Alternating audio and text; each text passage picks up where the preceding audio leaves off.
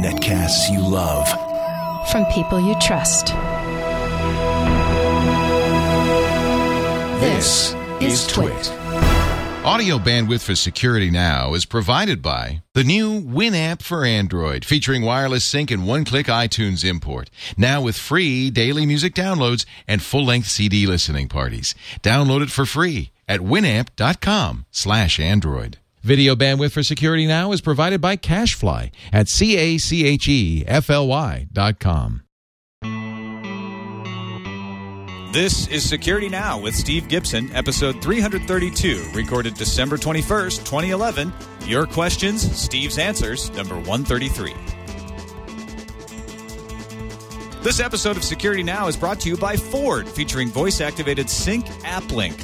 Now you can control select smartphone apps with your voice so you keep your hands on the wheel and your eyes on the road. Check it out in the 2012 Ford Fiesta and at Ford.com/technology. And by Netflix. Watch thousands of TV episodes and movies on your PC, Mac, iPad, iPhone, or TV instantly, all streamed directly to you, saving you time, money, and hassle. For your free 30-day trial, go to netflix.com/twit. It's time for Security Now, the show that keeps you safe and secure on the internet. Well, at least tries to, as safe and secure as you can be. And of course, the star of the show, Mr. Steve Gibson, is here, the man who makes Shields Up, Spin Right, and so many other great things come to life. I'm Tom Merritt, filling in for Leo Laporte, who is on holiday break, but he'll be back next week. Welcome, Steve. How's it going, man? Hey, Tom. Great to be with you again. You seem to be doing the Q&As with me every other week. You're jumping in to. Yeah, it has worked out that way. I'm the December Q&A guy. I'm looking forward to that. I like the Q&As. You get a lot of samples of lots of different stuff. It's really fun. We want to start off before we get into the news or the information by thanking our first sponsor for today's show, Netflix.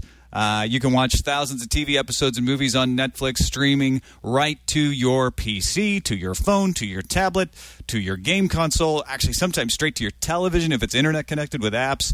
And we provide it for 30 days for free as a trial. So check it out. No credit card required, no commitment. Just try it out for 30 days free. Netflix.com/twit. Actually, I don't know. You might need the credit card on this one. I get confused sometimes, but go check it out. Netflix.com/twit is the place. 30 days free. And if you already have Netflix, give it to a friend. Let them try it out. The URL works for everybody. Let's start off with our Adobe Watch. What's the latest? Well, this week, unlike last week, I don't know if you were aware, but so much happened week before last that last week's podcast had so much security news that we didn't even try to get any of like our regular tutorial or explanatory or whatever topical content in. This week we don't have that much, so we've got a nice Q&A, but fortunately not that much happened.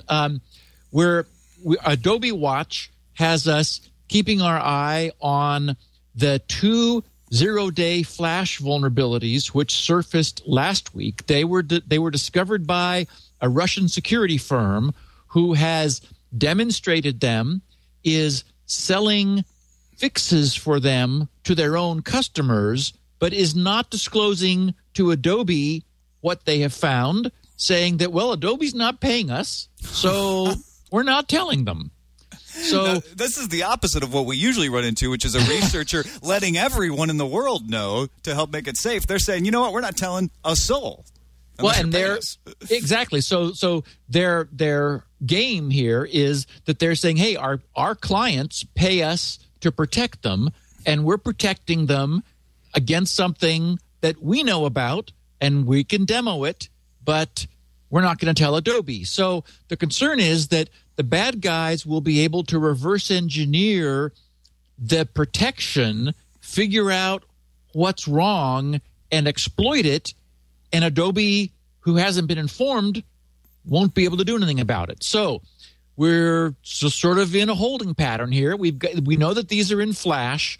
We know that you can invoke Flash visiting a website or opening a PDF for some bizarre reason. Flash is supported by PDF, both because those are Adobe formats. Mm-hmm.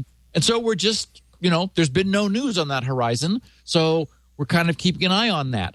The good news is that in response to an emergency problem in the versions 9 and 10 of Adobe Reader and Acrobat, as we had been expecting, Adobe did update version 9 of Reader and Acrobat to fix the problems which had been, again, another zero-day problem, which they learned about a few weeks ago.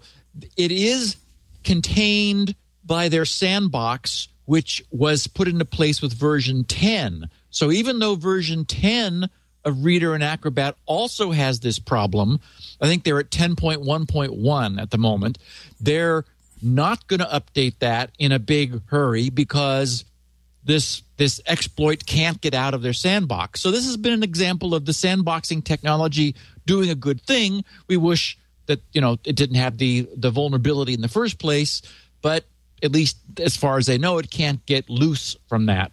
I got a kick out of the SANS Institute, the SANS Security Institute. One of their editors, Tom Liston, who is a senior security consultant and malware analyst for InGuardians. He's a handler for SANS Institute's Internet Storm Center and also the co-author of the book Counter Hack Reloaded. He said of all this, he said about the Reader and Acrobat problem, he says, "Isn't it about time that we drove a stake through the heart of PDF and started over? This time, let's not include stupid cruft like JavaScript, Flash, and Universal 3D in a, quote, document, unquote, format." Hear, hear. Tom so, I mean, it's just crazy to have.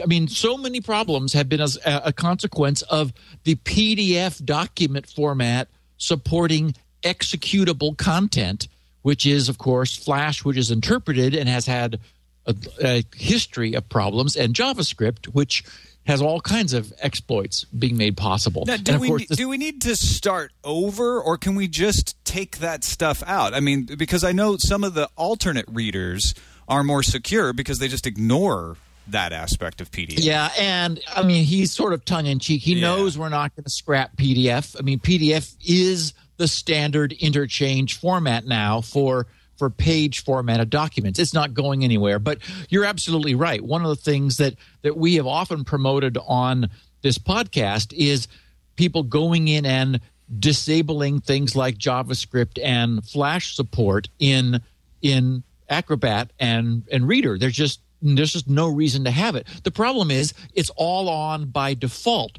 What would be really nice is if it was off by default, and then in those rare instances where a document actually needs JavaScript or Flash, and I'm sure there were some, vertical corporate applications where there's like within a narrow range, it makes sense to have this, but most of us are just looking at static pages. Yeah. And, yet we've got the vulnerability of an interpreter, a PDF document interpreter that will do vastly more than we want. And, anyone who's been listening to this podcast for more than a couple of years already gets it, that you even if you think those extra features are secure, you're more secure to turn them off.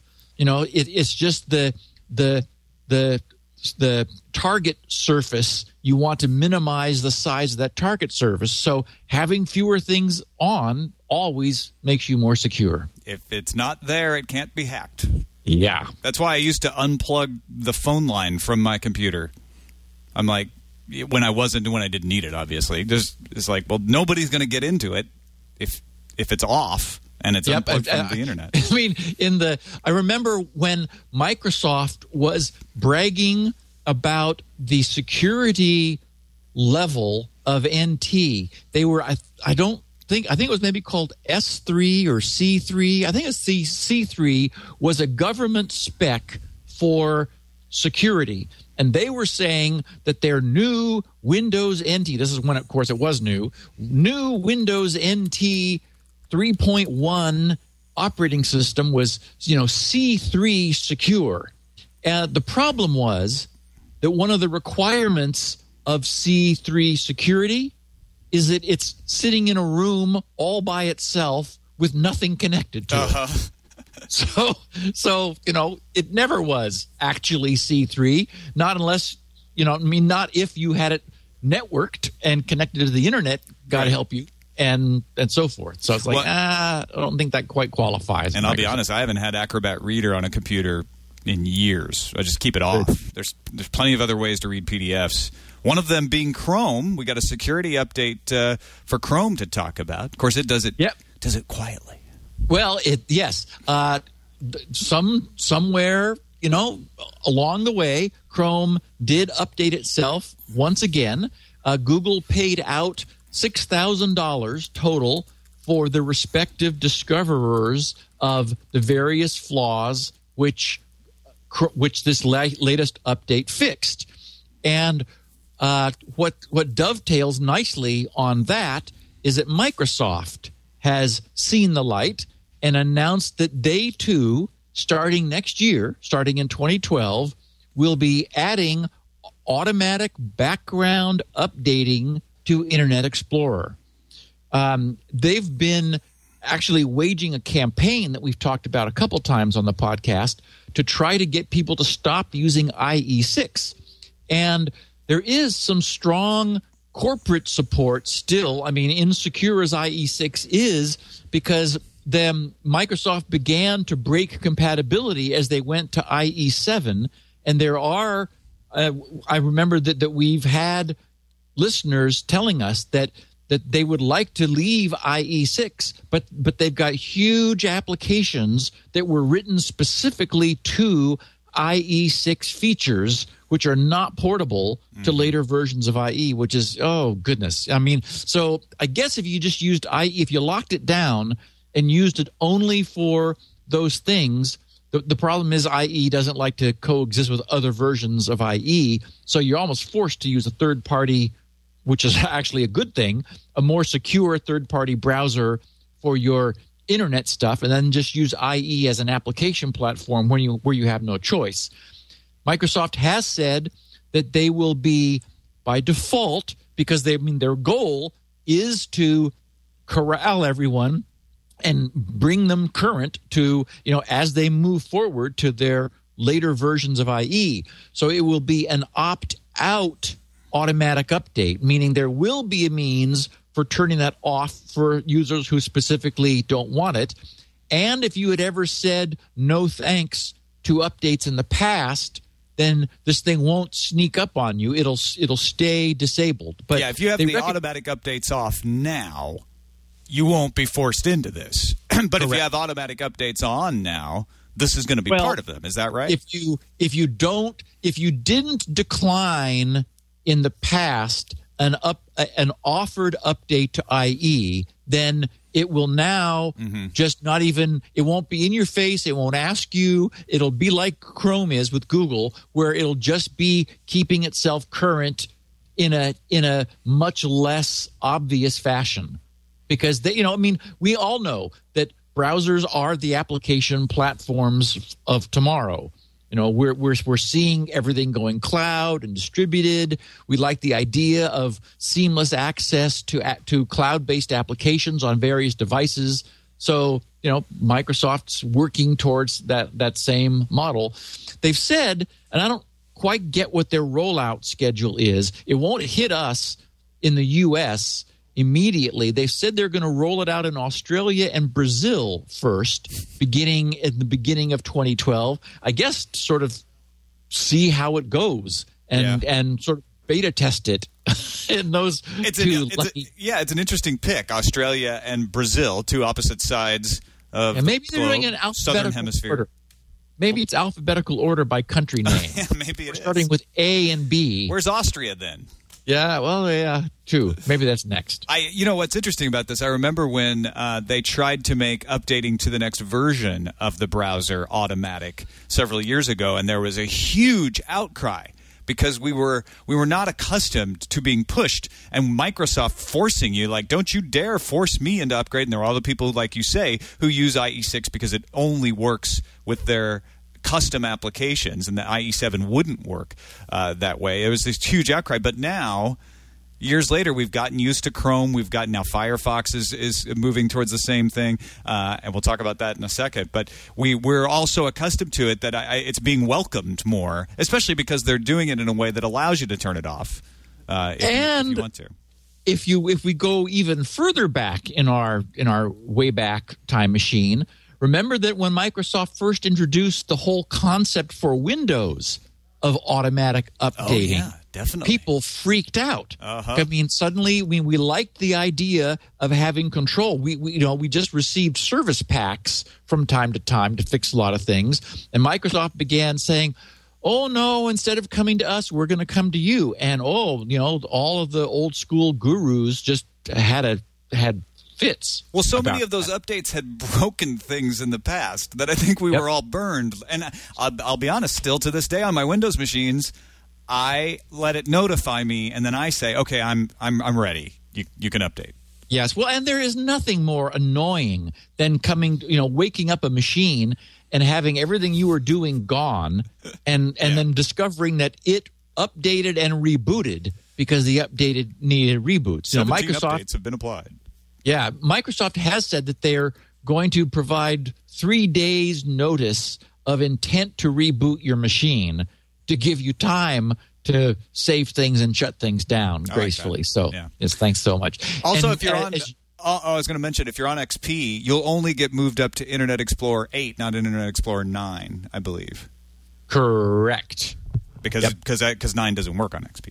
Correct. And you mentioned, and you're right, that Mozilla... Now, okay, Mozilla has said they're going to do it too. Now, here's what gets me. I saw somebody tweet something asking me, Steve, what do you think about Firefox version 9? And it's like, oh, is that where we are? Okay, good luck with that. I'm still at 3, and I just did receive a notice that I have a new version of 3.6 point something is available. But I see now in this announcement of Mozilla's intent, they're planning to add automatic updates, background updates to Firefox version 12 on April 24th of 2012, which says that this other thing that has been annoying people is that Firefox has gone from really slow, painfully slow updates, which, frankly, people were liking a lot, that they wasn't this crazy update festival all the time. So suddenly now we're like, I'm already hearing about 9. 8 just happened. Somewhere between now and April 24th, they're going to have to do a 10 and 11 and then a 12.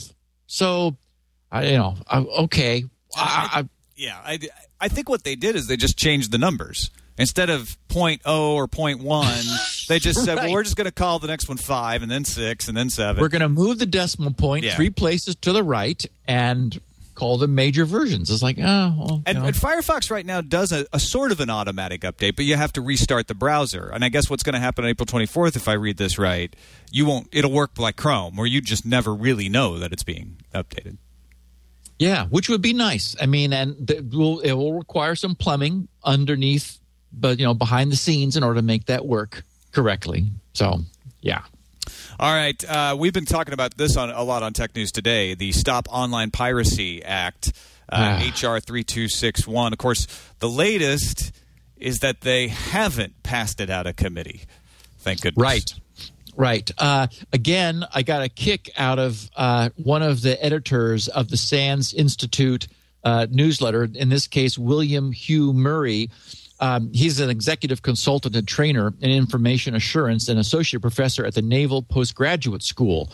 And about this, he said, on December 15th, the managers of the bill published amendments intended to respond to the criticism which the bill immediately received from the industry. He said, the amendment said, in effect, that the remainder of the bill should not be interpreted as written English. What? That it was not intended to do what it does. And then he said, drafting legislation is difficult, even when one's intentions are honest.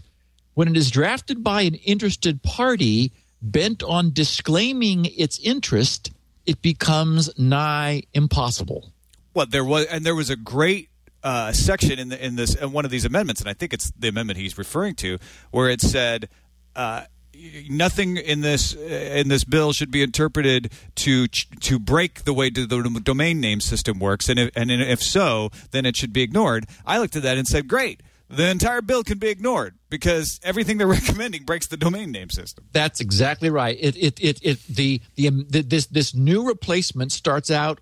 The first clause is that nothing here should be interpreted as foreclosing any free speech rights, and the second part is exactly as you said. And if this breaks the DNS system, then we didn't mean to do that, so ignore that part. Yeah. And then they go about explaining how the bill does exactly those two things. Yeah. So crazy. Prior restraint and breaking DNSSEC. The problem is, I mean, from my technical standpoint, ignoring the social and constitutional and just sort of the emotional aspect from a purely technology standpoint, what they're trying to do doesn't work. And we have example after example of the fact that it cannot work.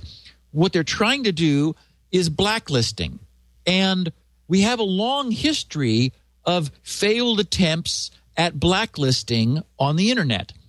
Famously, spammers are a persistent problem. Right. None of us have any spam anymore because everybody's been blacklisted. Exactly. Wasn't that a great solution? You just blacklist those particular pesky spammers, and they can't send you spam anymore. Well, we know that doesn't work because all they have to do is change their identity and their location, or their parent identity and a parent location, and whoa, they're able to send spam again. The point is that the fundamental architecture of the internet is to permit publishing by default. And, any person can get, in the case of domain names, any person can get any not previously registered domain name from any registrar, set up a website anywhere in the world using any ISP that they want, and by default, anybody anywhere can access it if they know its name. So I mean, it's very much like sort of the old school way that firewalls were originally created. The first firewalls had all their ports open by default. And then if there was like some service that you were running inside your network that you did not want anyone outside to access, you would block that port. So the default was open, and then you made exceptions to close ports. Well, everyone quickly found out that was a bad idea because somebody inside the network would fire up some new service and start offering something, and then people outside were able to access it until they were blocked. So now we have firewall technology. I mean, everyone knows you block everything by default, and then you selectively permit those things that you need. Don't let Congress hear that, Steve. Well, and see, that's just it. It can work in a controlled, constrained environment. There's no way to do this across the internet. There isn't. And so my concern about the whole SOPA mess, aside from all of the other non-technical aspects, technically you can't blacklist. We quoted someone a few weeks ago saying that it was a quote that I really liked. The internet was designed to route around censorship. It is censorship resistant. Yeah. I mean, robustly so. And so the problem would be if we ask ISPs to block all of these following bad domains, the counterfeiting purse people we'll simply create some new domains, different names, and then we'll add those to the blacklist, and then they'll move again to different domains, and we'll add those. Before you know it, there'll be this massive list of domain names that needs to be checked, and most of them won't have anything there anymore, but they'll still be in the list. I mean, it's just a technical catastrophe. I mean, essentially, the people that are trying to make this happen, the good news is they don't understand the technology, and that's what has stopped them now, because a lot of people who do have said, we're moving towards unspoofable DNS with DNS security, DNSSEC, and this breaks DNS security. And suddenly all of the Congress people go, whoa, what? Well, no, Steve, I heard the head of the MPAA told everyone that those fears are overblown. And obviously the head of the MPAA knows more about DNSSEC than the dozen or so internet engineers who work on it every day who signed a letter saying the opposite. Yeah, isn't that Christopher Dodd now, by the way? Yeah, that's Christopher Dodd, correct. Okay. But, and here's the thing.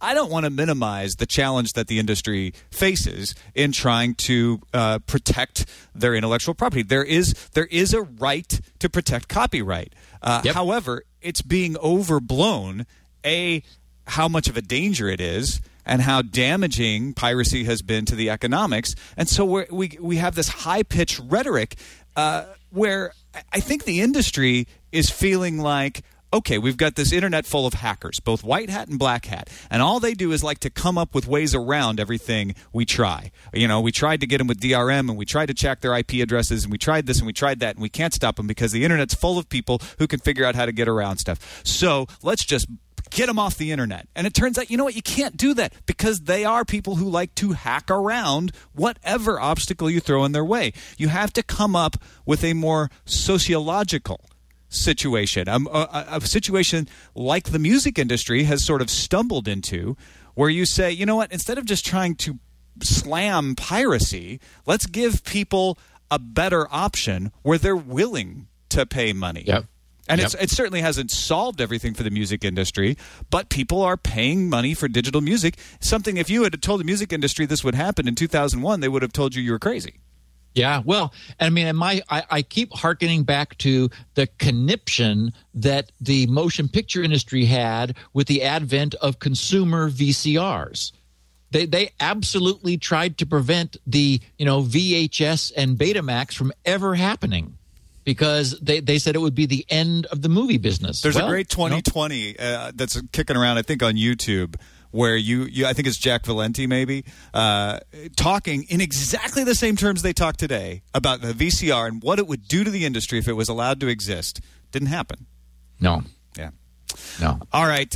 Well, we can't move on to a happier. Well, I guess it's sort of happy. Depends on how you look at it. Carrier IQ it's sort of, the story's sort of winding down. But the carriers are backing away, essentially. Well, yeah. Well, I didn't want it. We've already covered this through a couple weeks. I didn't want to spend much time on it, except that we had talked, and Wired magazine carried an interesting story that I got a kick out of. The headline was "Mobile Carriers Claim Consumer Consent to Carrier IQ's Spying." And reading just the first two paragraphs from Wired's article, they said, according to mobile phone makers and carriers, Americans consented to secretly installed software on 150 million mobile phones that logs what apps they use, what websites they visit, and who they communicate with. Sprint, AT&T, HTC, and Samsung told Senator Al Franken, my friend, last Thursday, that the end user license agreements, the EULAs that we're also fond of reading, those pages of fine print you sign when you get a new cell phone, authorize them to use Carrier IQ software to monitor app deployment, battery life, phone CPU output, and data and cell site connectivity, the company's statements released by Franken are a good roadmap to how the companies will fight federal privacy lawsuits already brought by consumers over the secret software. And this dovetails nicely into, as I was saying to Leo last week, he often reminds people that I'm credited with coining the term spyware because I found this Oriate spyware on my machine back in the day. I mean, this was this advertising spyware, and their defense was that that the contracts that they made with the freeware carriers of this spyware, so that you downloaded freeware and installed it, and along with it came this spyware. And it was a way of advertising enabling freeware in order to kick back a percentage to the freeware makers. And the model never worked. The whole thing just collapsed. But this was installed in tens of millions of people's machines, and they told their freeware authors, do not remove this when the user removes your freeware, because other freeware may have since been installed that also uses it, and so there'll only be one instance of our spyware, and all the freeware is able to use it. So there was this amazing hue and cry when it was revealed that there was this spyware technology that had been installed in everyone's machine. I created a little opt-out, what was the name of my own little remover to take this stuff out of people's machines. And their defense was that exactly like this Carrier IQ situation, it was like, whoa, it's in the fine print, literally in the fine print. And it's like, sorry, that just doesn't keep people from being really upset when they find out that, that this was the way this software is behaving. Well, and you see the legal arm saying one thing, and at the same time you see Sprint pulling it off of millions of their mobile phones. So this is bad news for Carrier IQ, which I really honestly believe was not trying to be up to no good. I think they got caught in a sea change of writing software for a platform in the 90s and having it still working on a platform now in 2012 almost. There's an entirely different set of assumptions about what you're getting into. When I've got a little flip phone that all it does is make calls and send some text messages, that Carrier IQ diagnostic software is not nearly as burdensome and dangerous as it is on a smartphone where I've got all my financial information and apps and all my contacts and all of that.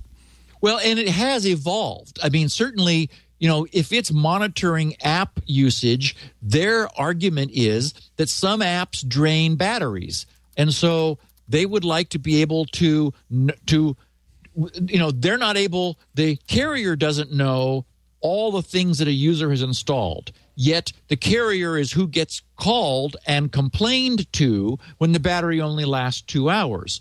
So, defending them, they have a strong case, I think, to make to say, look, we need to be able to know what's running, what percentage of the time it's running, what percentage of the CPU it's using, what percentage of the battery it's draining, and be able to pull that intelligence up on our tech support employee screen when someone calls and says their phone's dying after a couple hours. So yeah, I can see the need for that. I don't think there's not a good solution to this, unfortunately, because users are just going to use their phone and no one is ever going to read the fine print, and this stuff is just going to be there. So I think ultimately it has to kind of get out into the world that this is what our smartphones do, and you have a choice of not using the smartphone or maybe using one that has this stuff removed or disabled, or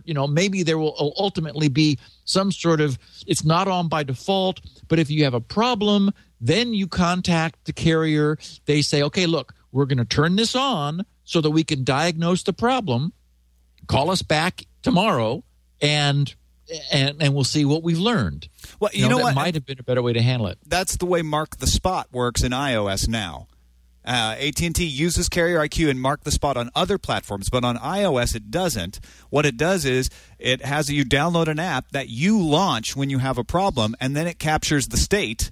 Now, it's not going to be as comprehensive as Carrier IQ running constantly in the background, but it does give you the control over when it grabs everything. I think something like that is really all the Carrier IQ needed to do is, give you an alert when you first buy the phone saying, hey, we want to have the software running, collecting diagnostic information. Click here to find out all the things that it collects. Do you want it to run? If yes, click here. If no, here. And then, like you say, if you did click no, you could always choose to turn it back on if you're having problems. Just give me the control over it and let me know what it's doing.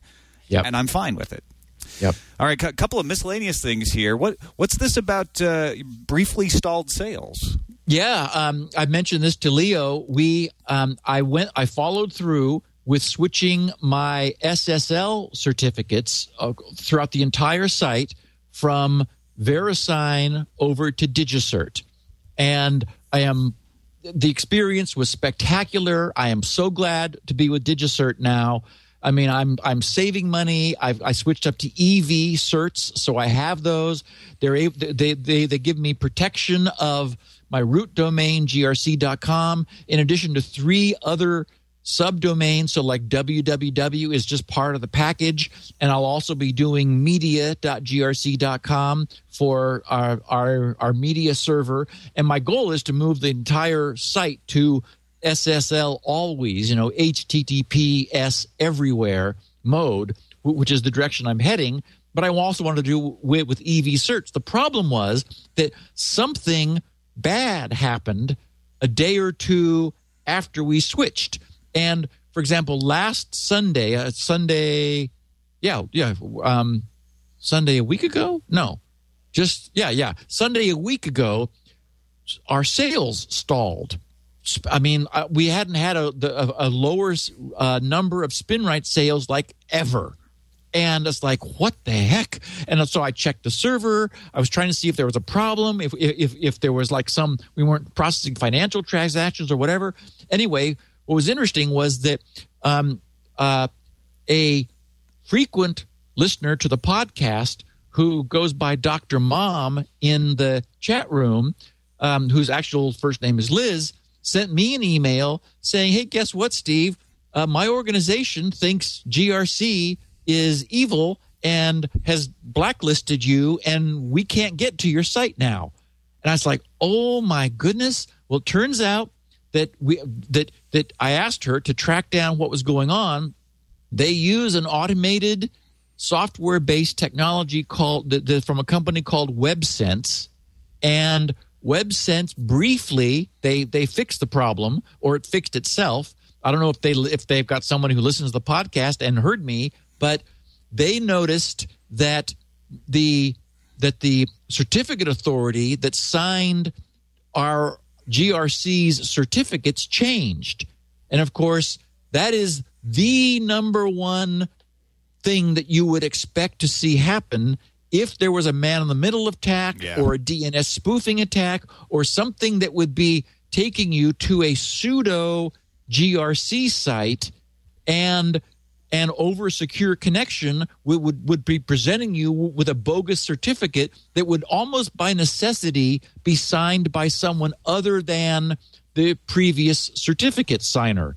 So, unfortunately, it was a brief and short-lived false positive alert, because in fact, for all good reasons, we did have the people signing our security certificates change, and I'm really happy that happened. So anyway, the problem only persisted for a day or two, and everything's back to normal. So thanks to Dr. Mom. Yeah. By the way, her first name's Lil. She wanted me to Lil. Sorry. Make sure. Lillian. Thank you, Lillian. All right. I love this last one here.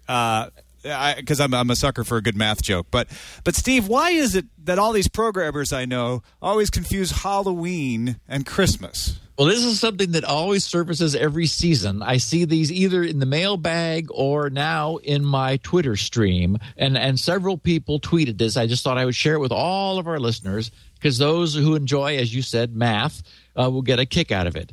And this is one of those things that's like, okay, someone clever thought of this, and it's, of course, correct. And the reason those two holidays get confused, apparently, in some programmers' minds, is that 25 dec, DEC, that is to say decimal, equals 31 oct, which is to say octal. And sure enough, that's the case.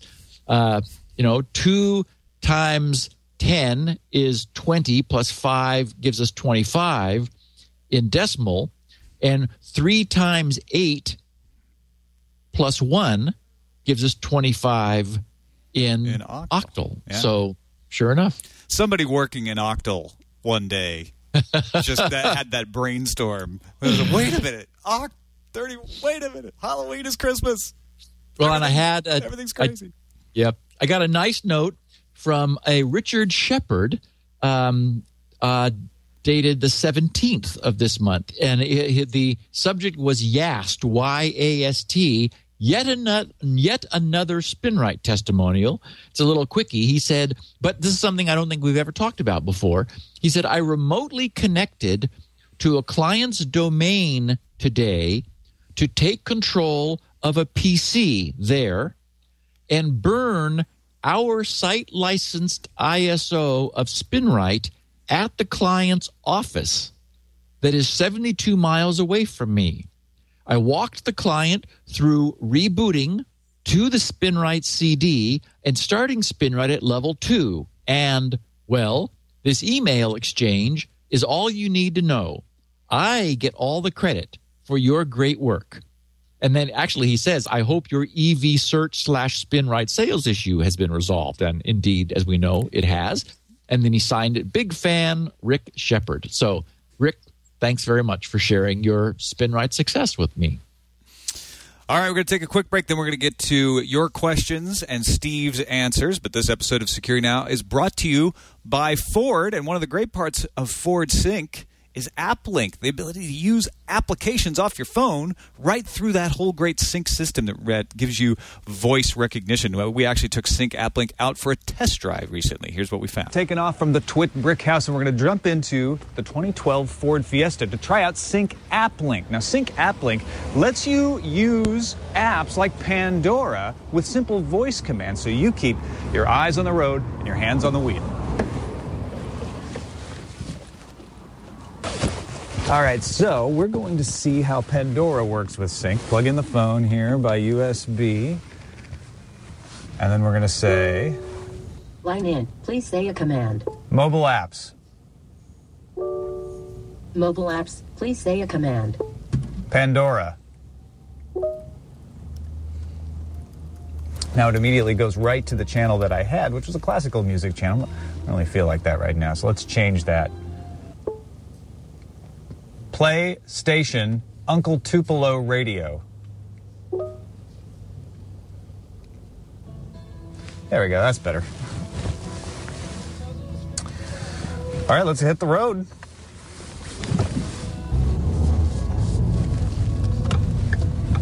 And you can do all kinds of things with voice commands. You can bookmark a song, thumbs up, thumbs down, create a new channel from an artist while it's playing. All those things you probably shouldn't do while you're driving if you're doing them by the app, but you can do them safely by keeping your eyes on the road and your hands on the wheel.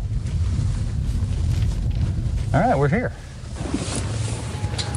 So that's how Ford Sync with AppLink allows you to play Pandora with simple voice commands while you keep your eyes on the road and your hands on the wheel. Of course, it's available on the 2012 Ford Fiesta, and you can learn more at Ford.com/technology. All right, we thank Ford for their support of Security Now. Shall we get into some questions, Mr. Gibson? Absolutely. This is listener feedback number 133. We'll start off with Bruno Miranda in Portugal, who solved the mystery of his router's login failure. He says, hello, Steve and Tom. Wow. I actually got in an email. I have just won one of those battles against those little things that we wouldn't normally suspect of, and almost out of despair call it broken logic. Suddenly one day, I discovered that I couldn't log in to my router, a cheap but interesting Vodafone sharing dock. It wasn't recognizing my password.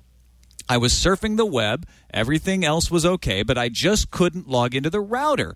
I rebooted, restarted, reset, powered the router off and back on again, cursed at it, yelled at it, all to no avail.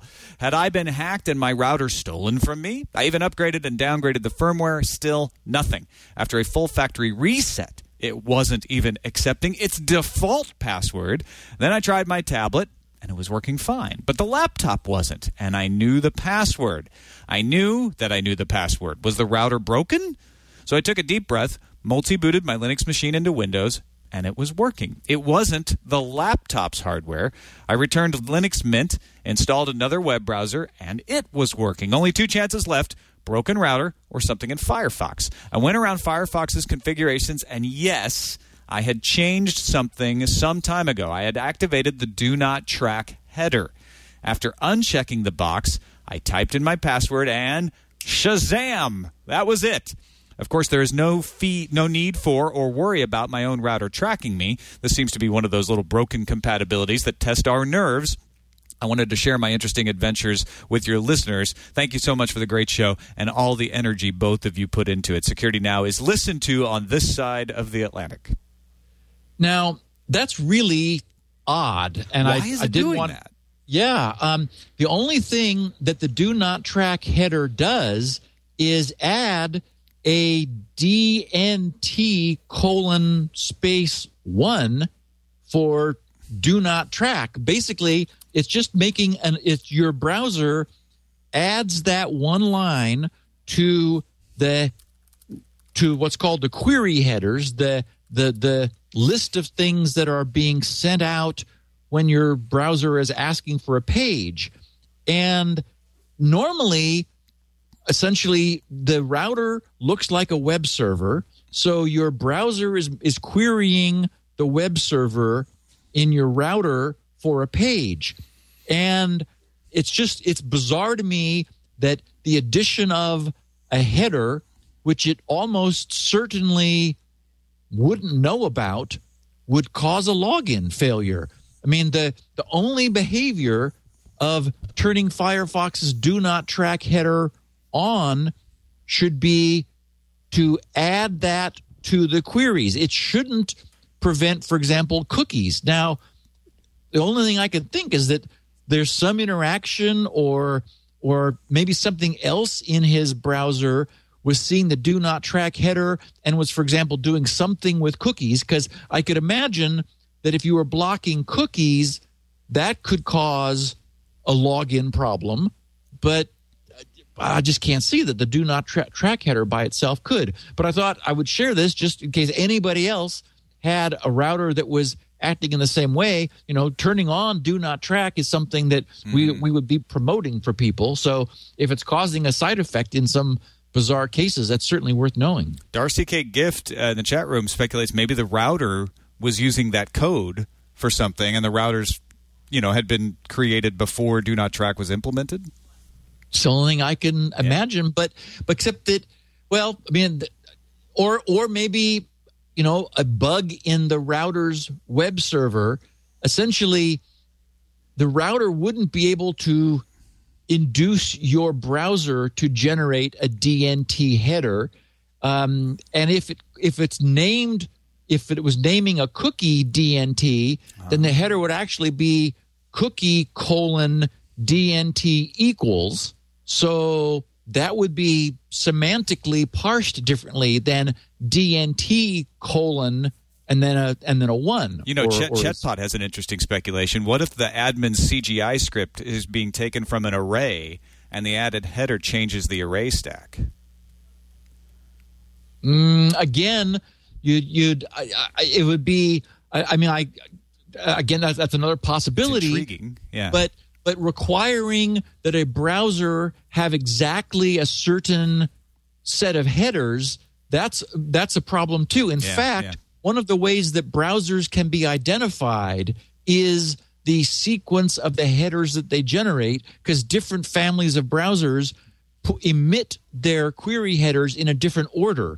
And so I remember at one point, I think it was when I was working on the browser identification for the CSS script-free menuing system on GRC, I was looking at, how can I determine which browser is which? And, without scripting, you can't really take advantage of header sequence. But I do remember noting that one of the things that some servers were doing is looking at the sequence of headers as a means of disambiguating browser families. So, again, that's hard to see that would be the cause, but still something certainly kind of freaky. Yeah.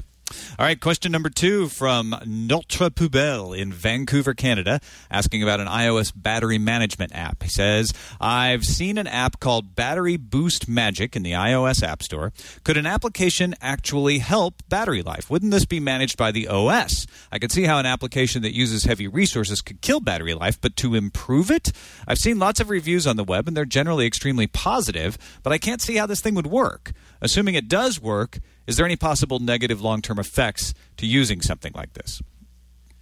So I took a look at what the app was because I completely agreed with his assumptions about what limitations an app running in iOS would have. And looking carefully at what their claims were, I'd have to come to the conclusion that their claims were a little overblown. They were hyping what this thing was able to do more than their technology would warrant. What it appears that it does have that to offer, which iOS doesn't, is very sensitive measuring of the amount of current that is being drawn, and or the high resolution look at the current charge state of the phone. And so over time, by looking at that, the app would be able to see the rate at which the phone was draining, because the features which seemed strongest that this thing was offering was a projection of how much time you had left on the battery when you were doing different things. So this app was running, is passively looking at the rate at which the battery is discharging based on a much higher resolution readout of the amount of charge in the battery. And then it's able to do probably a straight line prediction of when the battery will hit zero, essentially, and tell you, oh, you've got 7 hours using this app and 2 hours using this app and so forth. So it does look to me like it's stretching what it's able to do. Essentially, it's a sophisticated battery meter and really doesn't look like it's meant anything more than that. And they've been clever with what they're doing with it, but they are sort of overselling it. Battery meter / placebo effect. That's what it sounds like to me. All right. Ranget in Syria wonders about remote attacks on home computers. I like your podcast a lot, and I'm a weekly listener for almost a year. Damn, I wish I knew of your podcast earlier. Anyway, thanks for the amazing podcast. As for my question, let's say a hacker got a hold of your IP address and your home network is behind a hardware firewall, a router. What can he do in order to hack the network? Are we safe behind our routers? Or are hackers able to gain access remotely to our network by probing the firewall with some of their gadgets? And what can we do in order to protect against such attacks? So yeah, how do we harden our own firewalls? Yeah, this is, when I encountered this, I thought, well, this is sort of a basic question, but basic is also good, because some things have been changing in our computers in the last few years that are worth noting. The other day, I was setting up a new machine and was curious what exceptions had been made through the Windows. I was setting up a Windows machine and was curious what exceptions had been made through the Windows firewall. And I was disturbed to see how many different apps and services had registered themselves to receive incoming traffic through the firewall, meaning they were opening ports through the software firewall in Windows to make themselves available for incoming traffic. Now that's different than opening ports out in the hardware firewall, the router, as he mentions, except that universal plug and play UPnP explicitly allows this. That is, it is designed, the reason it was created was that consumers were installing routers for their security and for the features that they afforded, but that was blocking software features from being able to receive incoming traffic. So Universal Plug and Play was created as a means to allow machines inside the network to talk to the router, which would be advertising its UPnP services, and selectively open ports through the router, essentially violating its security. Leo and I have often through the years suggested to people that if you don't know you need Universal Plug and Play, then you really want to disable that in the router. A place, for example, where you do need it is by default, Xbox wants to open a bunch of ports. Now, what you can do is disable Universal Plug and Play and then manually open those ports yourself so that you retain control over what your router's doing and have those ports sent only to the Xbox. If you have Universal Plug and Play enabled, any machine in your network can open ports through your router. And when I look at the number of openings in the typical Windows firewall now, it's a lot less secure than we wish it was. All right, on to question number 4. Jamie Hunt in Derby, England, wonders whether Steve is an open source publisher without knowing it. He says, hey, Steve, I might be missing something here, and I'd love to know if I am. But aren't all of your tools, which you write in assembly language, inherently open source since they can be relatively easily disassembled? Take, for example, your DNS benchmarking tool. If I download a copy of this, I can open this with my favorite disassembler, PE Explorer, and within seconds, I am looking at all of your source code just as you wrote it. If you wrote these tools in C++, then I wouldn't have your C++ source code. I would have the compiled assembly language produced from the source code, so they remain relatively closed source. But since your tools are written in assembly language, the code is the same, right? I have a feeling that I'm missing something, but I can't see where. Well, it's funny because there's been I sort of smiled and chuckled when I saw this because a topic that comes up every so often in GRC's news groups is people saying, hey, why don't you release the source of these freeware that you create? Because after all, it's free. It's free, right? Yeah. So, why not let us see your, mojo and magic and how you're doing this? Make it and speech of course, and beer. Exactly.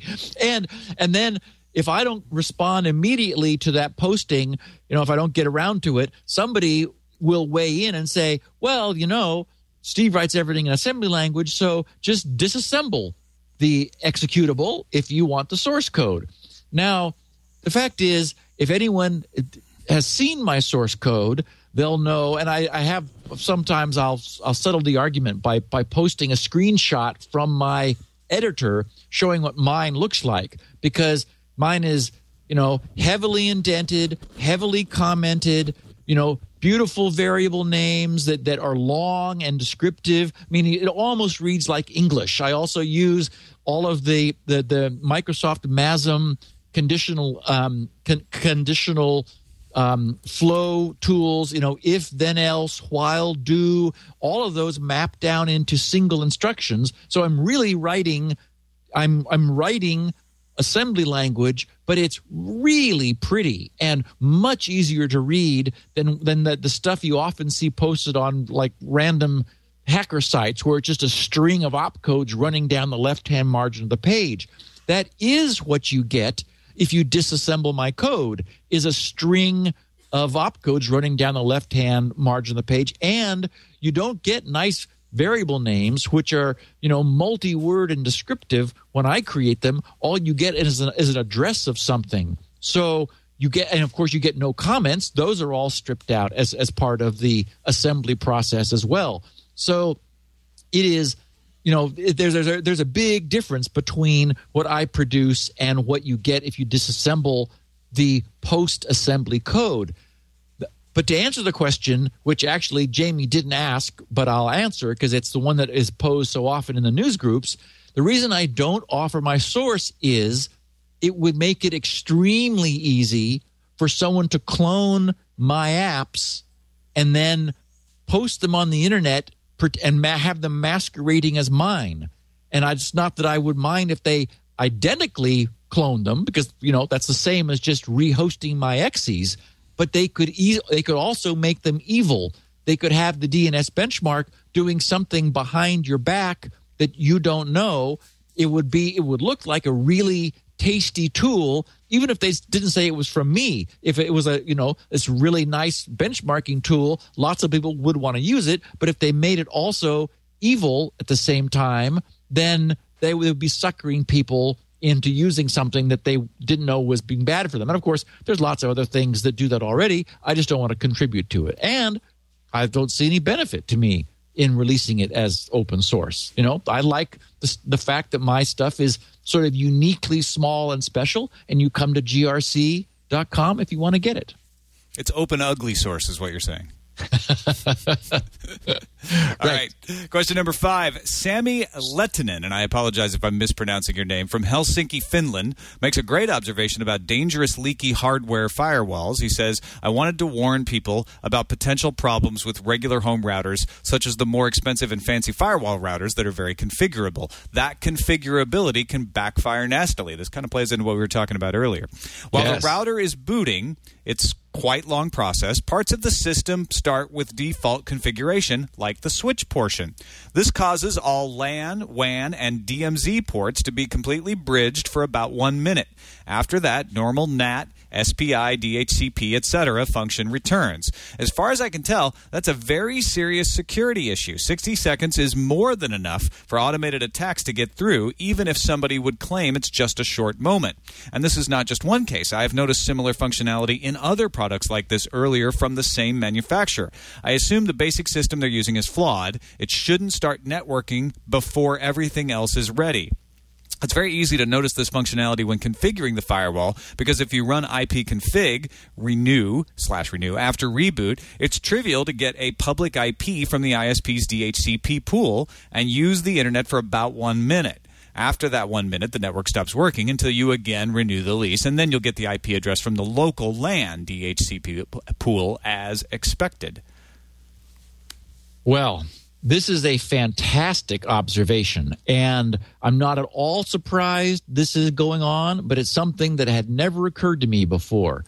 Many of the fancier higher-end routers are based on Linux, and they've got a fundamental networking architecture which is supported at the low-level OS level, but then they layer on many more features which run as independent processes and, for example, hook into the network in order to add filtering and NAT routing functionality and so forth. But without those things running, but that is before they hook into the network layer, you have a generic bridging router with none of the security features enabled. So this is a very real problem. The takeaway from this actually is what I would do is, and I'm probably going to do it from now on. I don't reboot my router very often, but I would disconnect my LAN side connection for a couple minutes until the router comes up and it settles down, and then bring my local network up inside.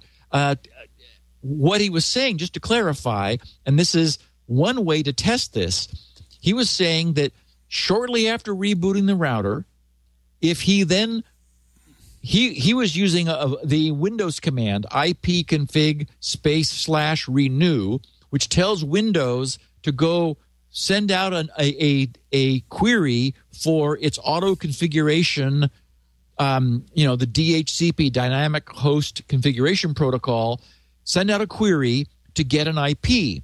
What he discovered was that if you do this shortly after the router comes up, you are actually connected directly out to the public internet and traffic is flowing both ways. You have a simple non-natted bridge to your network. So you send out a DHCP query, it goes to your ISP, not to your router, which means you will get back a public routable IP, the one that would normally be acquired by your own router.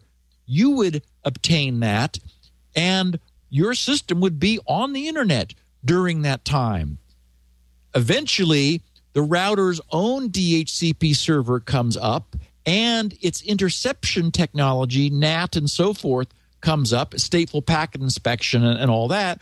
Then you get normal routing functions. But what he observed, and this doesn't surprise me, but it's certainly something to be aware of, is that with a router which is actually probably Linux-based OS, it's going to take a while to get itself going. We know that these are not fast processors. They're little cheesy, they're slow, barely enough to handle the normal traffic that you have through the router, and they're cutting costs every way they can. So minimizing the complexity and the speed of the processors is one of the things that they do. So that what that means is that it's fine once it gets going, but it really takes it a while to come up and get going.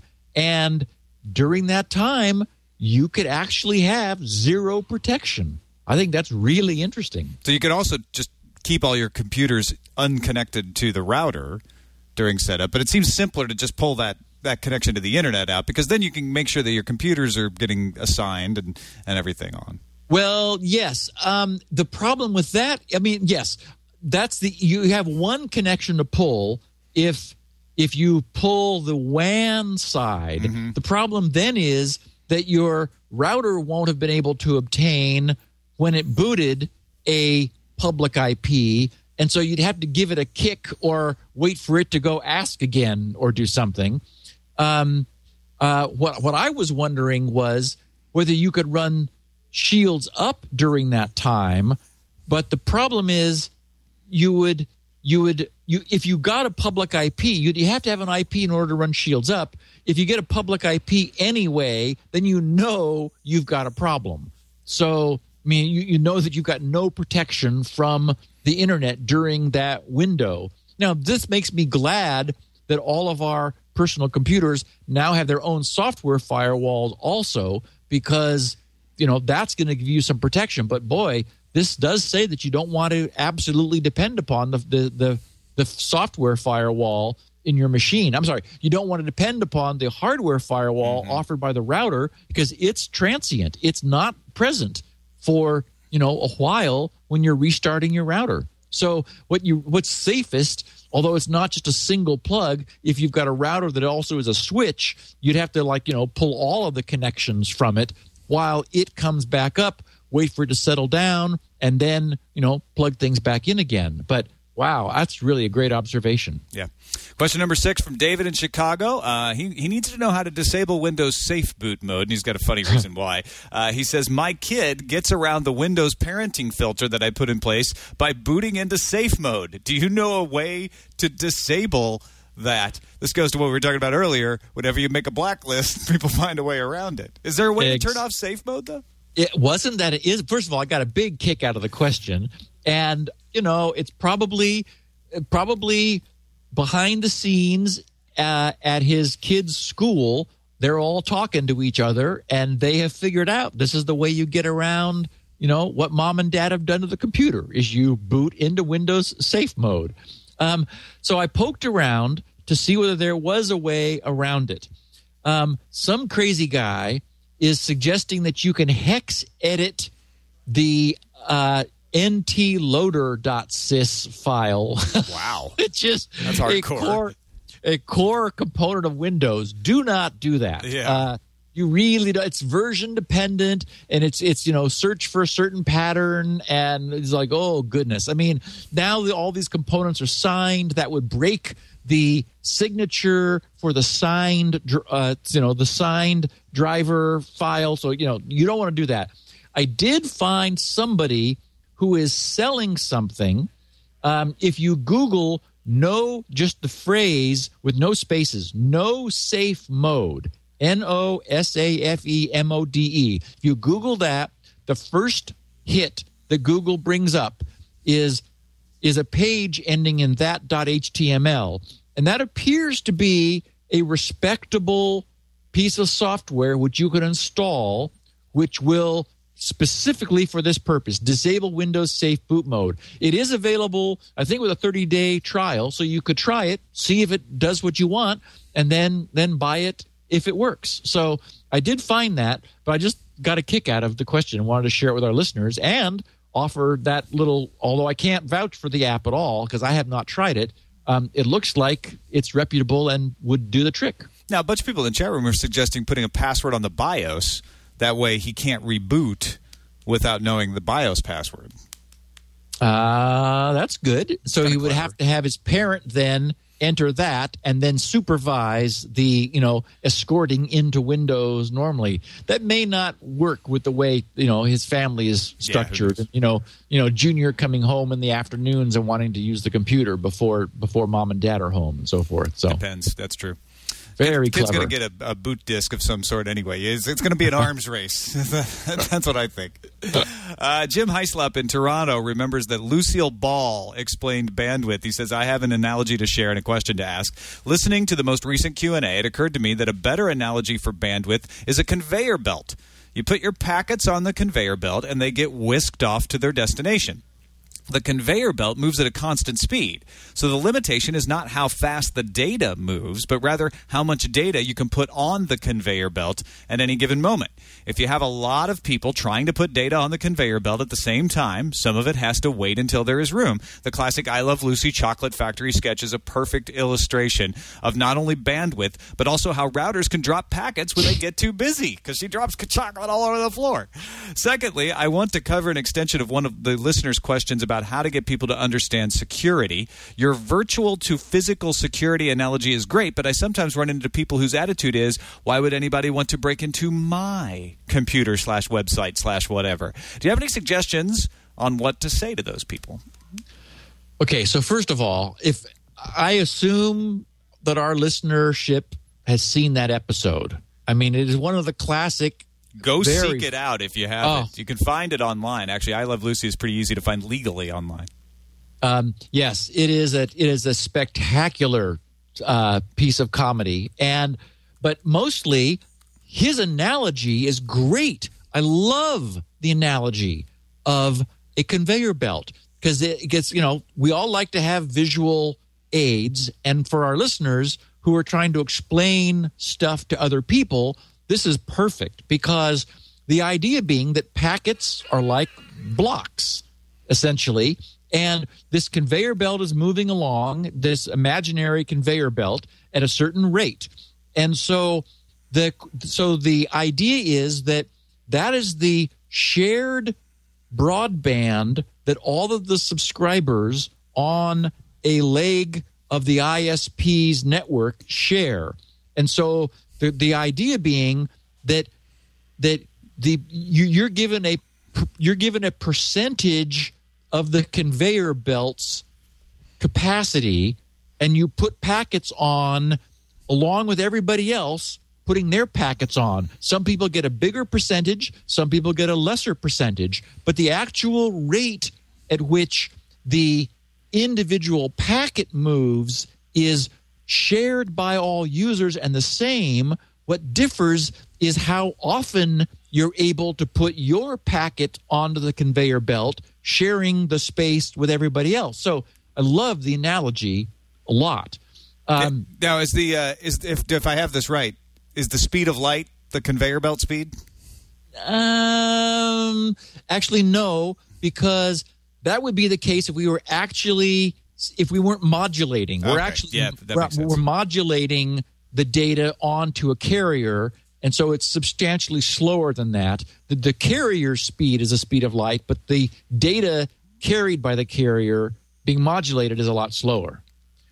All right. Anyway, great analogy. And and part two was the virtual to physical security. Why would anyone want to hack into my website, Steve? Yes, and that is that is a great question, and it is the defense that people who want to be lazy about their own security use, is nobody cares about me. The question is, I think again, trying to relate this to people who are resistant, ask them if they think viruses care who they are. Viruses don't.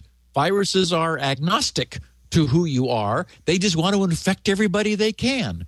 Email spam carrying infected links don't care who you are. These bad guys want to get their malware into everybody's machine. They don't care who you are. They would like to set up a bot Trojan in your machine and use it to attack others. They would like to install Zeus into your machine, and Zeus being the very successful, distressingly successful banking Trojan, in which case they don't care who you are as long as you've got money in your bank account, which they would be happy to help you drain. So, you get Zeus installed in your machine, you're anonymous to them, but this thing watches you log into your Bank of America website, presents you with a fake page showing the balance you expect, while behind the scenes it sends your money off to Russia. So absolutely, just in the same way that viruses don't care, none of this stuff cares who you are. It's just happy to have your money. Yeah. The short answer is the reason they care about whatever it is you've got is because you have processing power and a connection to the internet, and they could use that to take all kinds of stuff from you and other people, sometimes without your knowledge. You may have a bank account, and they'd be happy to help you empty that. Question number 8 from Mark Wansel in Royal Oak, Michigan. Points us to a very cool animated CAPTCHA. He says, I hadn't seen this before, but maybe you had. An animated CAPTCHA. I wonder if this defeats some of the image recognition software like Google Goggles for now. And there's an example at mpesupportgroup.com. So it's essentially, it's the normal-looking CAPTCHA, but it ripples. It's like an animated GIF. It's very clever, and I wanted to share this with our listeners. We've talked about CAPTCHAs at length. So it's the contact form at, as you said, Tom, mpesupportgroup.com/contact-us.html. And I commend it to our listeners to take a look at it. Essentially, it uses the fact that our brain is able to integrate an image over time, so that if we watch this thing rippling, we can read it, but it's because we're seeing it stretched out over time that there's a numeral. Actually, I guess it's going to be different for everybody. So the one that I saw will not be what everybody sees, obviously.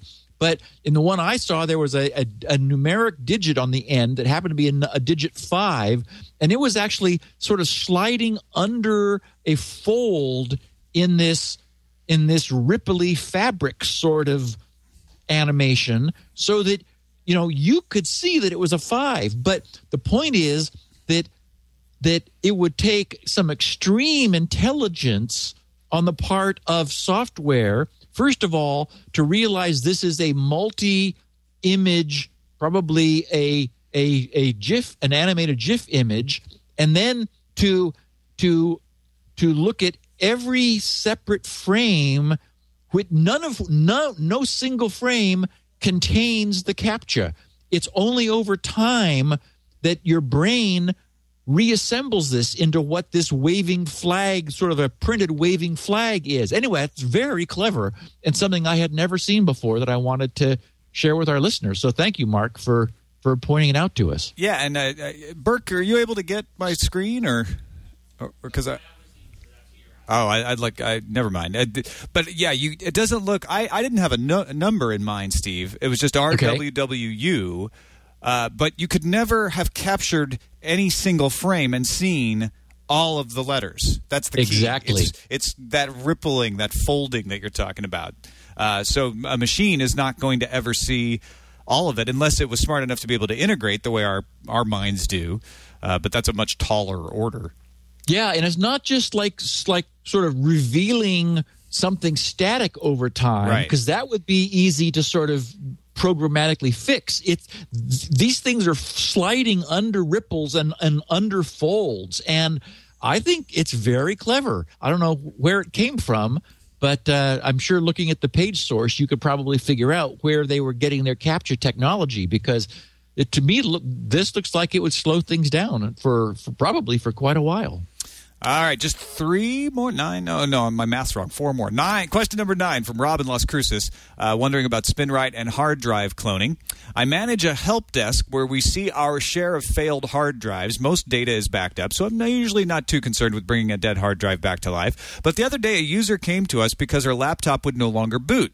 We didn't have a spare laptop drive on hand, so I had my tech run SpinRite so that hopefully she could keep working until we could get another drive and restage her laptop. SpinRite worked like a charm, and she was able to work the rest of the day without a problem. SpinRite, as it always does, came through in a pinch. But I have a question. We received a replacement drive and took out her bad drive, which SpinRite had been keeping alive, and reinstalled her operating system, programs, etc. But would it be okay to use a program like Clonezilla to clone the dying hard drive? That would save time, and the end user would still have their customizations that take the user so much time to reset. Would this work, or do we run the risk of copying errors into the cloned image? Interesting question. And I get people from time to time asking questions about that are sort of SpinRite related, and I'd say, I sort of don't want to turn this whole thing into a big commercial for SpinRite. Certainly our listeners are well aware of SpinRite, but I've seen questions like this before. We got a burst of SpinRite sales back when Microsoft was offering the converter from the FAT16 to the FAT32 file system. I don't even remember what that thing was called now, but it was when they were moving people to Win98, I think, from Win95, and drives were getting bigger, so they needed to expand the file system size, but people were wanting to convert in place their file system from 16 to 32 bits. And the point was that any single error anywhere on the drive failed that process. And so what people realized was running SpinRite first would fix the FAT16 file system, and then the converter, which would previously have failed, was then able to succeed.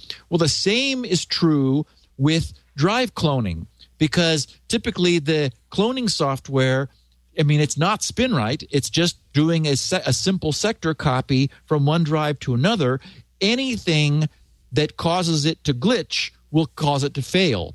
So one of the reasons people today still purchase SpinRite is they're trying to back up a drive that won't back up, because the image software will say, there's an error on your drive. SpinRite will fix that, and then you're able to perform your copy. So the answer to Rob is yes. Running something like SpinRite, or SpinRite. Actually, there is nothing else like SpinRite. So running SpinRite first to fix the drive's errors will then allow a drive cloning or copying system, which was previously failing, to succeed. All right, good to know. Steve Fintel in Houston, Texas, wonders about an HTML5 security analysis. He says, "Hi, Steve. I've been an avid listener of Security Now since episode 1 and followed your Tech Talk column before that. I recently attended a security conference where one of the speakers talked about methods to attack HTML5. Many of the conference attendees started getting upset, and the obvious step backwards HTML5 represented from a security perspective. I'd love to hear you dedicate a Security Now episode to this topic. We don't have time for a whole episode right now, but what do you think?" Well, we don't. But we certainly will be talking about it, at least in piecemeal. It would be hard to do an episode preemptively, because what I can tell you is we're going to have problems. We've already had problems with HTML5. For example, there's something in HTML5 called offline web applications, which is an explicit caching technology that allows sites to cache their web pages statically in your machine. The problem with that, which has already been exploited, is that if you briefly go to an insecure location like Starbucks Open Wi-Fi and get some malicious JavaScript in your machine, whereas it would only have been able to live in a transient form on the web pages previously by leveraging this explicit application caching. There is already malicious JavaScript which is able to set up shop in your computer thanks to HTML5. Well, you're essentially installing a program now when you do that. Exactly. And so you were open to all the same risks. Exactly. So there's an instance where it's a feature of HTML5 being repurposed. And I know that we're going to see, as we always do, clever hackers come up with ways of abusing things which are extensions of our browser's capability, a la HTML5, creating problems that we didn't have before. The second class of problems will be your classic coding errors, and they already exist. There are, for example, HTML5 brings a much advanced rendering to us. There's a canvas metaphor into which you're able to draw with vectors or pixels in order to perform on the fly local graphics rendering, which we have never had before. Now we have it, and there's mistakes in the code. So there have already been exploits, for example, taking advantage of buffer overflow mistakes in the screen canvas rendering technology in some browsers in order to run code that was, run code rather than graphics in your browser. So generically, I can say HTML5 is going to keep our podcast busy. Yeah, and it's not accepted yet, and that's a good thing because it gives us a chance to look at this kind of stuff, and you still have a chance to address it. Yeah, I would say that browsers are rapidly moving towards it, but we're not rapidly using it. There isn't, it'll have a slow uptake because, of course, websites can't use it robustly until all the browsers support it uniformly, and we're still, the browsers are rapidly moving in that direction, and there are some cool things. I mean, there are also some disturbing things, like there is persistent data storage, which is explicitly available in HTML5 or a la HTML5 that we've never had before. It's like mega cookies. It's another place for identification stuff to be stored in your browser. So we're going to have some control over that. Yeah. With great progress comes great responsibility, I guess. Yes. Question number 11. Craig in Tyler, Texas wonders about lithium-ion battery inconsistencies. I don't want to beat a dead horse topic, but something's been bugging me about the recommendations for lithium-ion battery management.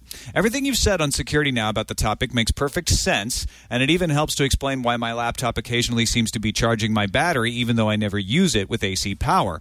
My confusion, however, comes from my cell phone. I have a Samsung Continuum, which was made within the last year or so, and the manual for the phone quite specifically mentions unplugging the charger when the battery reaches 100%. The phone itself even beeps and pops up a message saying, battery fully charged, unplug charger. If all that you have taught us about lithium-ion battery management is correct, then why do some manufacturers still lead us, the consumers, to believe that these batteries can be overcharged or that we should be draining them all the time? It's a great question, and I loved it because it highlights a distinction that I have made before, but I clearly need to make more clear. And that is, there is an absolute separation or difference between the chemistry and the technology of lithium-ion battery function and the management of that chemistry. And I'm aware of it, and I'm careful when I'm talking on the podcast to make sure I use the right words, but it would be very easy for someone who didn't recognize the importance of the distinction to miss it. And so the idea, for example, is that we've talked about lithium-ion batteries not being trickle charged. That is, some battery technologies, like famously good old lead-acid batteries, you're able to trickle charge. You're able to, after they come up to a full charge, you drop the current to them and just feed it in at a very slow trickle, which has the effect of keeping lead acid, old like car batteries, fully topped off. That kills lithium-ion batteries. They do not, the chemistry, the actual electrochemistry does not behave well if it's trickle charge. You will damage it. So the proper way to charge a lithium-ion battery is to charge it to a terminal voltage and then stop all charging.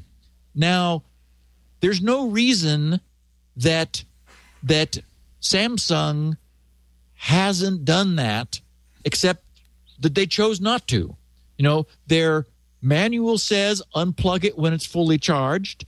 The phone says unplug me. Now, here's Apple and all other laptop makers. They don't have any problem with stopping charging when their battery's full. I don't know why Samsung has a problem, but they've chosen to. So it's not that their lithium-ion batteries are different from anybody else's. It's that for whatever reason, they've chosen to manage the same the same electrochemistry differently than others. Maybe there's some advantage to them doing this that isn't apparent. I can't really see what it would be, but they've sort of they've transferred some of the responsibility of proper battery management from their own hardware and firmware over to their users. Well, they read all these great stories about crowdsourcing, Steve, and they said, well, we'll just crowdsource battery management. The problem is they don't have a crowd. There's only one person using the phone. Yeah. So anyway, so the distinction is, I've tried to be careful about assigning the responsibility in the proper place, but I would say that, Craig, the upshot of this is absolutely, definitely do what the manual tells you, but the management aspects are different from the electrochemical aspects, which are pretty much absolute. Now, is that why sometimes my computer will say you're fully charged, we're not charging your battery, but it'll still say 98%? Because it's just saying, look, we're not going to keep charging this thing. It's dangerous.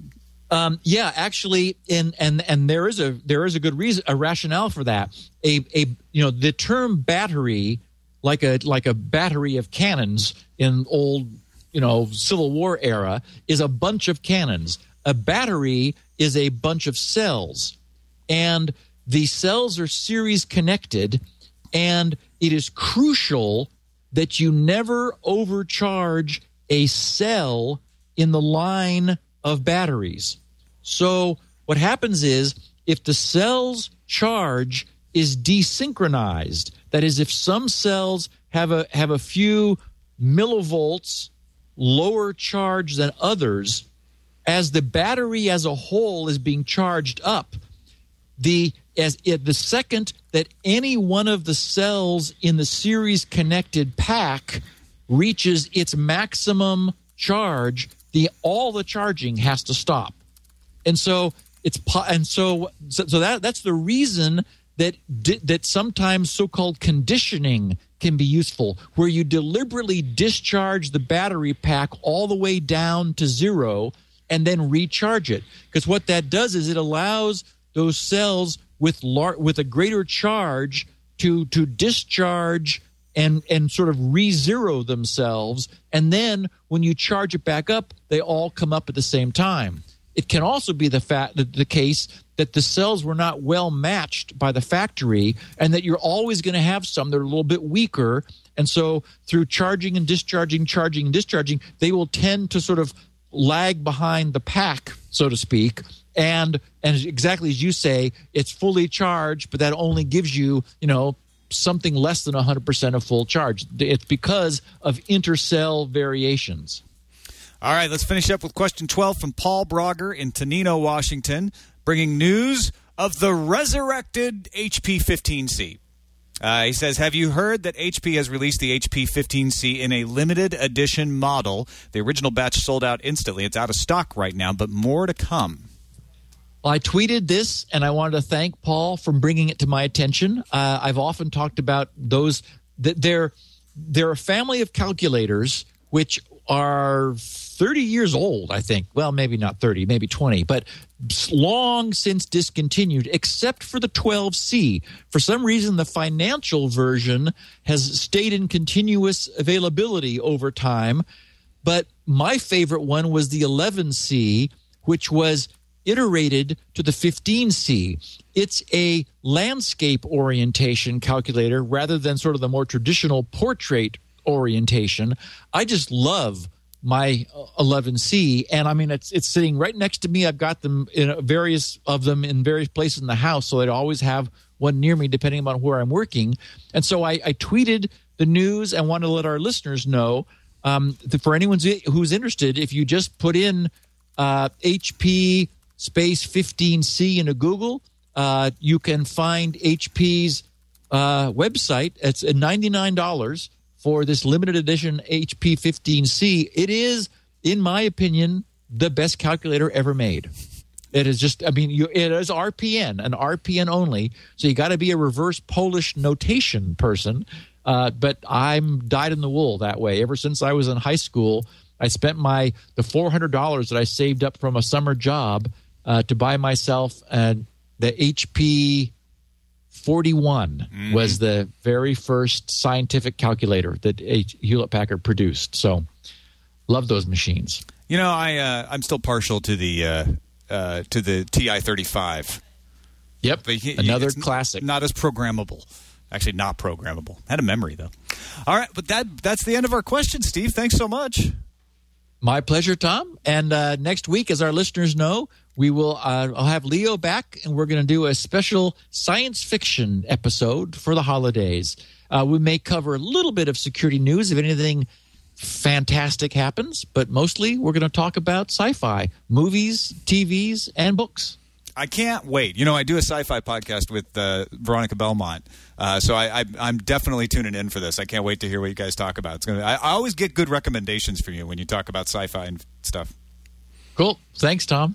All right, that's it. Don't forget, Steve Gibson, you can find his work at grc.com. All kinds of good stuff there, like SpinRite, like Shields Up, like Haystacks. Look that up. You're going to love it. Appreciate you watching Security Now. Leo will be back next week, like Steve said. I'll see you later. Thanks, Tom. Security Now.